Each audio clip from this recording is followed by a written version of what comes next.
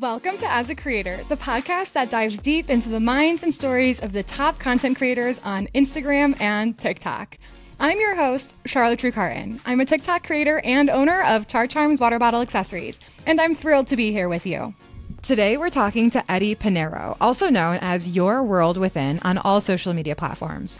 He's a motivational speaker and writer and posts these types of videos that you listen to when you just want to get amped up. He is an incredibly well-rounded creator because of his expansiveness on almost every platform. He has over 100,000 followers on Instagram, 100,000 on TikTok, 600,000 subscribers on YouTube, 600,000 downloads a month on Spotify, and he's growing a ton on all these platforms every day. In this episode, we talk about his journey as a creator since 2014, how he's able to post on so many platforms, how he comes up with content, and we even talk about his ad revenue from YouTube. Now, before we get started, I want to say thank you to our sponsor, Charms. If you own a water bottle, Charms will make your hydration fun and functional. Shop water bottle accessories at charms.com. Now let's get started. Eddie, welcome to As a Creator. It's so awesome to have you on. Thanks, Charlotte. So happy to be here. Yeah, it's super cool. So for everyone listening, one of my founder friends sent over Eddie's profile and I was like, oh my gosh, this guy is so motivational. And I listen to a lot of motivational Spotify stuff already. So was super into your content and I'm really excited to hear about your content creation strategy, how you go about that. You're probably the most well-rounded creator that I've had on my podcast so far, just because of all the different platforms that you're on. So I'd love to start from the beginning. Tell me, what was your first platform that you started on and why? Yeah, so my first platform was YouTube. And that was really the only major platform I was on for a long time. I did the posting on other places too, just because it's easy to chuck a link different places. But my strategy was don't grow wide yet when you're starting out and trying to find your voice, grow vertically, right? So I wanted to and usually if you do well in one place and you find your presence in one space, it then becomes easier to sort of disperse your message in ways that are conducive to each platform.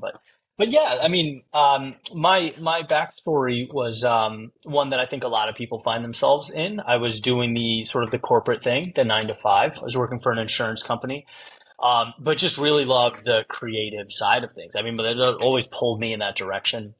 And so even when I was working in the corporate world, I was building a studio, I was writing music, producing with people in Boston, and ultimately left my job, and I call it the year of wandering, but it was one of the most important years of my life. I was I made an acoustic album that 5 people bought, thank you, Grandma, and was playing acoustic shows all over Boston, was doing creative writing, was taking the camera out and making movies. And when I say movies, I mean just films, getting B-roll, stuff like that. And the first YouTube video I ever made was that feeling, I've been doing it for a while and wasn't having the success I had in the corporate world financially, obviously. It was really hard to make ends meet. And so I'm like, why don't you sit down and try something you've never done? And I wrote sort of a creative piece called Ode to Excellence that was a promise to myself that no matter how difficult things get, you'll put your back against the wall and you'll give it a shot. Because I'd never taken any really big risks in my life before. And it was kind of just hanging there. And it was my own speech, and I knew how to use Pro Tools and edit audio from the music. So I recorded it. I was composing a lot of background music at that time, getting visuals, put it all together, made a movie or a little video, sent it out to the world. And that was it. I loved doing it, and it really helped people. So I'm following that direction, How long ago was that? That was 2014. That was a long time ago. What's required to win on YouTube has changed over the years. And so I've adjusted the output to sort of meet that demand. So in 2014, 15, 16, it was views. Views are what mattered. Clicks were what mattered. And so most of my speeches were 3-minute, almost like songs is what they felt like. It would be the music would be soft, pick up, big crescendo at the end, and my speech would kind of cater to that approach. Are you still doing all the editing yourself? I've outsourced it. Okay. There's still some that I do, but I'm telling you, and I'm sure you hear this all the time, it's such a pain point because it becomes so personal to you as a creator and you don't want to let it go. But I've found people that I trust and that are good and reliable, and we communicate well back and forth. And over the past year or so, I've been better about letting it go, and it frees you up to then do more of those creative things that you otherwise wouldn't have been able to do, which I think is a real important message for people that are in a similar spot. Yeah, absolutely. So what does your content creation strategy look like now on like a week-to-week basis? How much time are you putting into it? What does that look like? So a lot of time, It's really the engine for what I'm doing.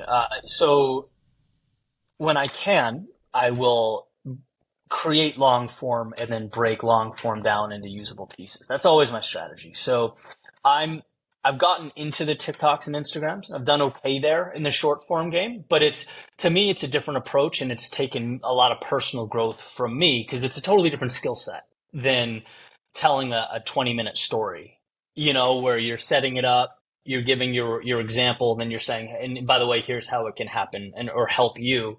It's a way different format. So, what I do now is every week for the podcast and YouTube, which is the same thing technically. I write in Evernote, as I'm sort of experiencing things, different ideas, and then I'll sit down to write my 3 speeches, not always the same day, but 3 speeches for the podcast that week. So I'll write them, I'll record them, send the audio off, and the video of me recording it, speaking it off to an editor who then makes it nice and then gets little short pieces of content to distribute on micro content for all the other platforms. So that's the most important thing still to me, the YouTube and the podcast. And then like I said, I'm trying to be better about short form as well. So I have someone who's going through all my speeches, taking short quotes, short snippets, thoughts, ideas, things I've said, chopping them up for Twitter and now Threads. And also doing short form specifically for Instagram. So I'll write down 15 ideas. Some of them work, some of them don't, but I speak them all into a camera and send them off. So there's content flying all over the place. Wow. By the way, how long does that take you every week to do that? Probably 2-3 days, maybe 2.5 days. If we're talking start to finish, all social media on my end, my side, writing it, recording it, talking into the camera, about that. Okay. And are you also posting it, or is that one of your managers that's doing the posting? The only thing I still have is Instagram. Okay. But that's even that. Charlotte, gotta let go. So soon she will be posting on Instagram. Yeah, that's how I feel. I still run our company Instagram account. And I'm like, one day, I won't be posting on this. It's one of those things that just takes time to give to other people that you really have to trust. But it'll happen eventually for you and for me. How often are you posting right now on your Instagram account, on your TikTok account? What's the frequency on those? So Instagram, we're doing 1 or 2 a day. Okay. Ideally 2 a day. And then TikTok, we're doing 3. Just started blowing up Twitter. Tweeting 10 times maybe a day. That's a ton. YouTube is 3. Yeah. So it's a mix of video content, short, and then the long form podcast, and then quotes. So it's a lot of stuff. I want to talk a little bit about short form content, right? Because a lot of people that listen to this, you have mastered long form. You have almost 600,000 subscribers on YouTube, which is absolutely massive. Congratulations. But with your short form, when you are taking clips from your long form, plugging it into TikTok and Instagram, do you have any strategy? Because you have over 100,000 followers on both Instagram and TikTok. So that's still substantial. You have grown, you have a following, people know who you are on those platforms. Do you have a strategy, or does your social media person have a strategy that you taught her for captions, hashtags, doing text on screen, anything like that? So what I've found, and again, this is anecdotal, I don't have data to point to this on anywhere but YouTube. It's the title and thumbnail on YouTube are almost everything. Title, thumbnail, watch time, click-through rate. That stuff really matters. I haven't found that matters as much anywhere else. Um, like TikTok and Instagram. Like for me, the thing I'm worried about is find the one line in this speech that's going to resonate and be shared. Right. And so you don't know, you're throwing darts at the dartboard. It's never the video that you think it's going to be, but that's always the name of the game. It's like find a piece that one can be consumed in 10 to 30 seconds, maybe a minute. Because a lot of what I talk about require, it's a 3-minute story. So it's like, can we capture that little piece? Fire as many away as possible. And then, visually, like,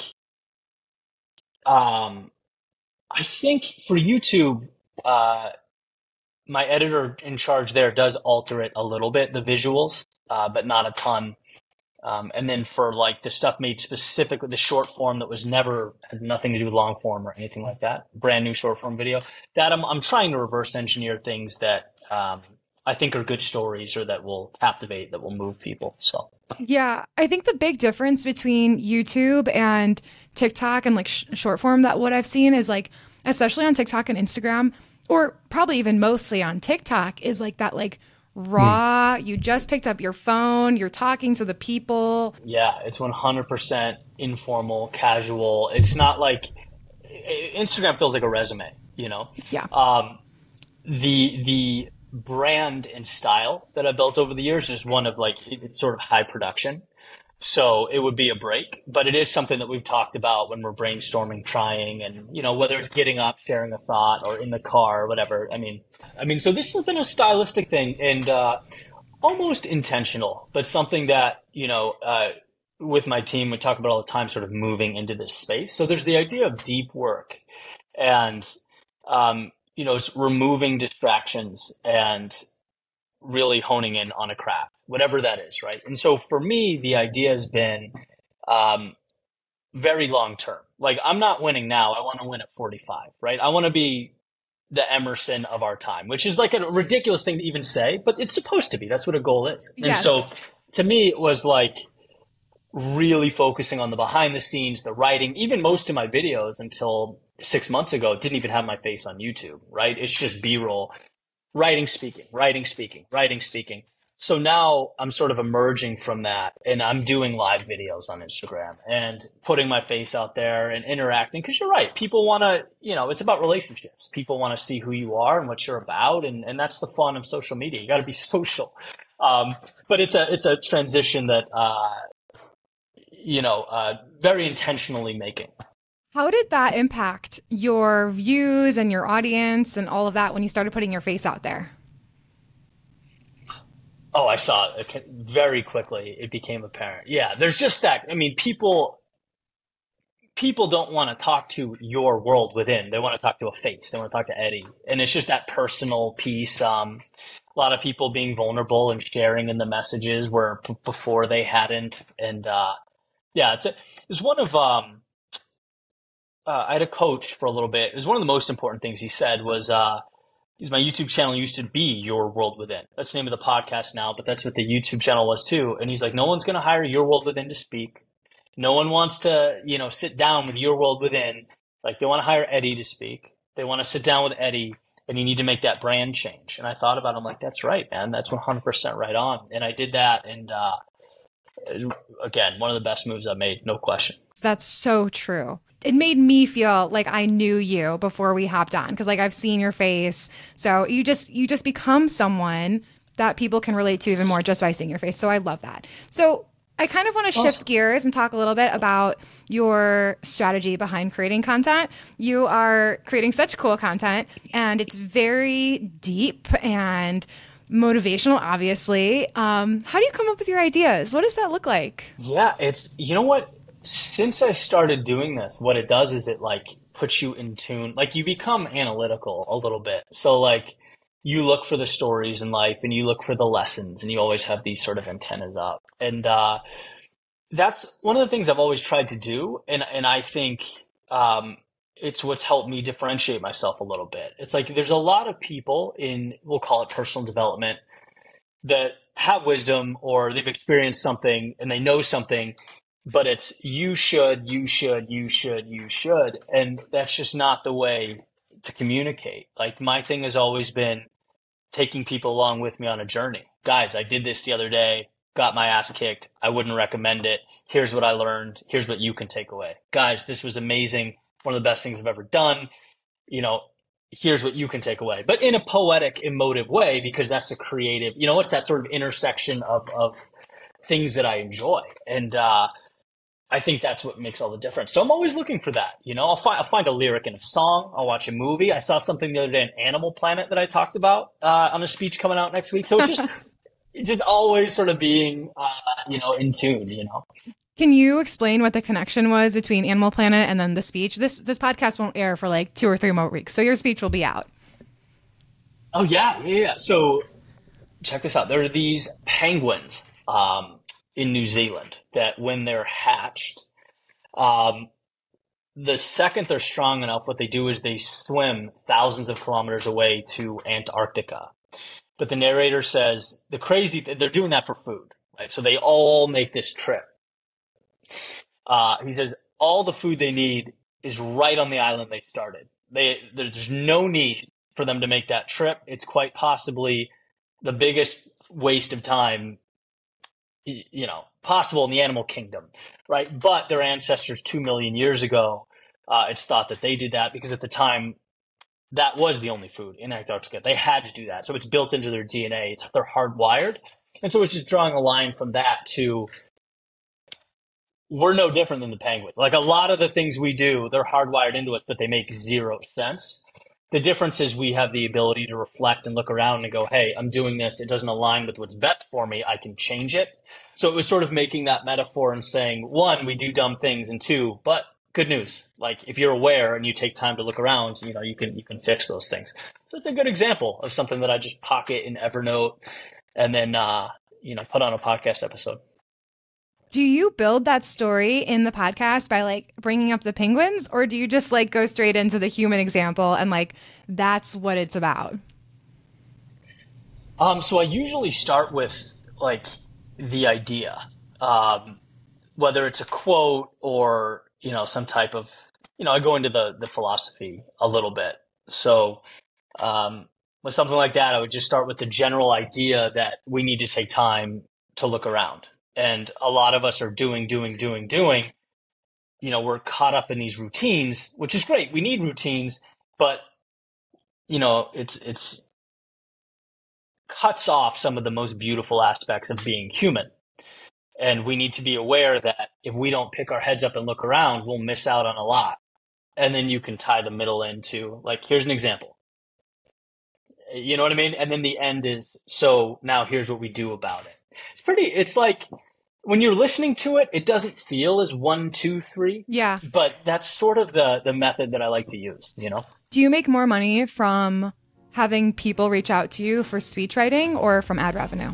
Now, a quick thank you to our sponsor, Char Charms. If you need a back-to-school gift or you're thinking about holiday gifts, go check out Char Charms water bottle accessories at charcharms.com. Now back to the interview. Strictly YouTube. So for an example, like it was in between $1,000 and $3,000 a month until about 2020. And now it's about 60, in between 60 and 70 grand a month. So in ad revenue? Yeah. So that's a long time to see this before you get that pop up. Oh my God. That is wild. What do you want to do with? I mean, like that's a lot of money that you can like work with to build yourself and your company. What do you want to do with that? Because you can do a lot with that type of money to continue to grow. Investing in people, just good people, you know? I'm working with someone now, a consultant who's like, you know, it's part of the thing when you go from a creator to, I call it a business owner. Technically, I've always been a business owner, but like my file management's sloppy. We're sending with my editors, things are flying back and forth. And it's like, no, we need to create workflows, processes, and also free me up so that I'm not doing administrative stuff. The most important thing a creator can do is be in front of the camera. So how do we maximize that so that more hours every day are spent in front of the camera than uploading to YouTube, uploading to Instagram, replying to comments, even though that does make me happy. So like doing less of that kind of tugs at my heartstrings, but you get the idea. It's like face to camera, you know? So that's sort of people. You'll win or lose because of the people that are around you. And so that's very clear that that's the first step. For someone who was in your spot 9 years ago and they're just starting their YouTube or their TikTok and they know that they want to start getting help around them so that they can spend more time in front of the camera, who would you say is the first hire that they should make? Probably an editor. I think editing is pretty time consuming. It really is finding the right match, because I don't think it's an exaggeration to say the story's told in the editing, you know? So depending on what the content is and what the message is supposed to be, I would invest in an editor. I completely There's agree. something so nice about sending that out and having confidence it's going to come back well. It's just such a beautiful thing. Yeah. You know? For sure. I had a YouTube channel that, you know, it was pretty recent, like this past year, and I had 2 different series on it, and I had 2 different intern editors, like fresh out of college, and then some high school girl. And it was so funny where you could like see the different styles so clearly in the editing. And like, it was just for fun. Like, I'm not monetizing it. It was just like okay, let's just post YouTube videos because I like it. And like, I like being in front of a camera. But I think that having someone that I could just send stuff to and expect it by Friday so I could post it was awesome. So for people listening, I mean, like, you can find interns. You can find local, if you can't afford, right? If you can't afford someone, Fiverr is a great space.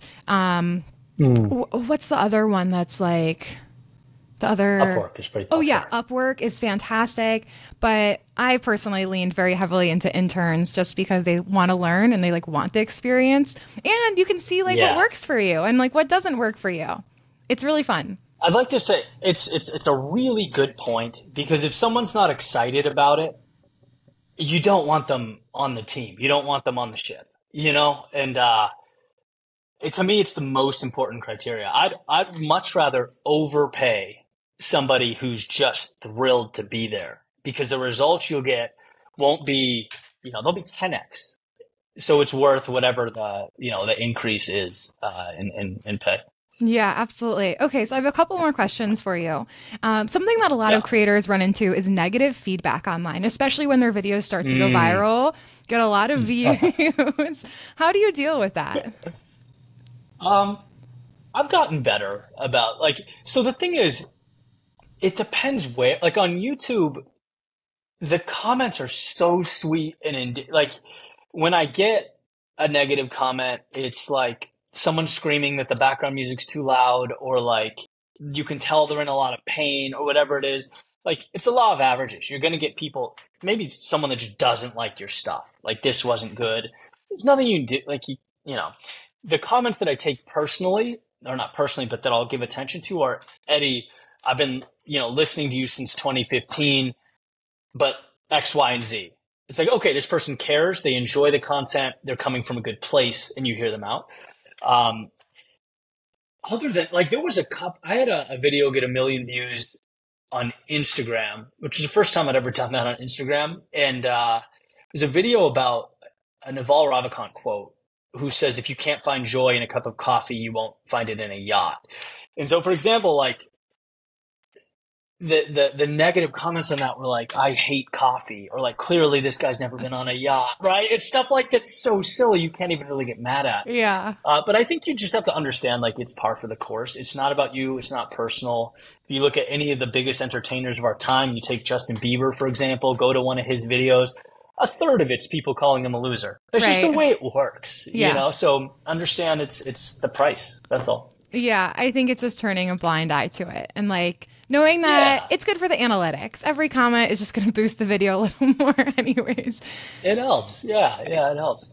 I will say, though, I mean, you do want to draw a line somewhere. Again, if it's people that enjoy your stuff and are giving actual valuable feedback, keep an ear open. But yeah, haters going to hate. Totally. Do most of your friends like know you as like, oh, Eddie's the motivational guy? Like you like spit like motivational quotes at them when they're like feeling low? Charlotte, you know what's funny? There's like three people that I still talk to from even high school. Like there's not many. There's not like the gang from back home that you know what I mean. Yeah. So I've completely changed my circle, the people I surround myself with, associate with, hang out with, listen to, get advice from. So, yeah, it's just a whole new thing. No, that's good. I think that's great. Having a small circle, like Well, it's who it's you good. become. Yeah, it helps you level up. It helps you level up. You know, when you're with people that, when you think you're doing well, and the people to your left and your right are like, eh, it makes you like, you're like, okay, all right, I get it. Like, there's a lot more to do here. You know, it's a really good mindset to have. Yeah, and also when they're leveling up also and like challenging you a little bit. And like if you have an idea, they like push you a little bit to kind of expand on that and like ask you questions. Absolutely. And those are the best type of friends. And that's exactly who I love to hang out with too. And keeping your circle small, right? Like you don't want to waste your time on negative energy. I don't either. So I love that. Eddie, last question for you. I ask all my podcast guests this. In one sentence, what do you believe is the essence of being a successful content creator? Ooh, I love that. Starting out, I want to say, I'm going to use a Nietzsche quote. Those who were seen dancing were thought to be insane by those who couldn't hear the music. I think understanding that if what you're doing feels good to you, but it's a little weird and not understood by those around you, that doesn't mean it's the wrong thing because it's all in the execution. And if you stick with it and you build it, eventually it'll make sense. You know, you have to see it first and then the world will understand it and sort of validate that. So trust yourself. Love that. Eddie, thank you so much for being on. It was so cool talking to you. Hey, thank you for having me. I appreciate it. Thank you for listening to today's episode. If you enjoyed the show, please give the show a follow and a rating. Also, follow As a Creator on Instagram @AsACreator so you can see when new episodes come out. See you guys next week.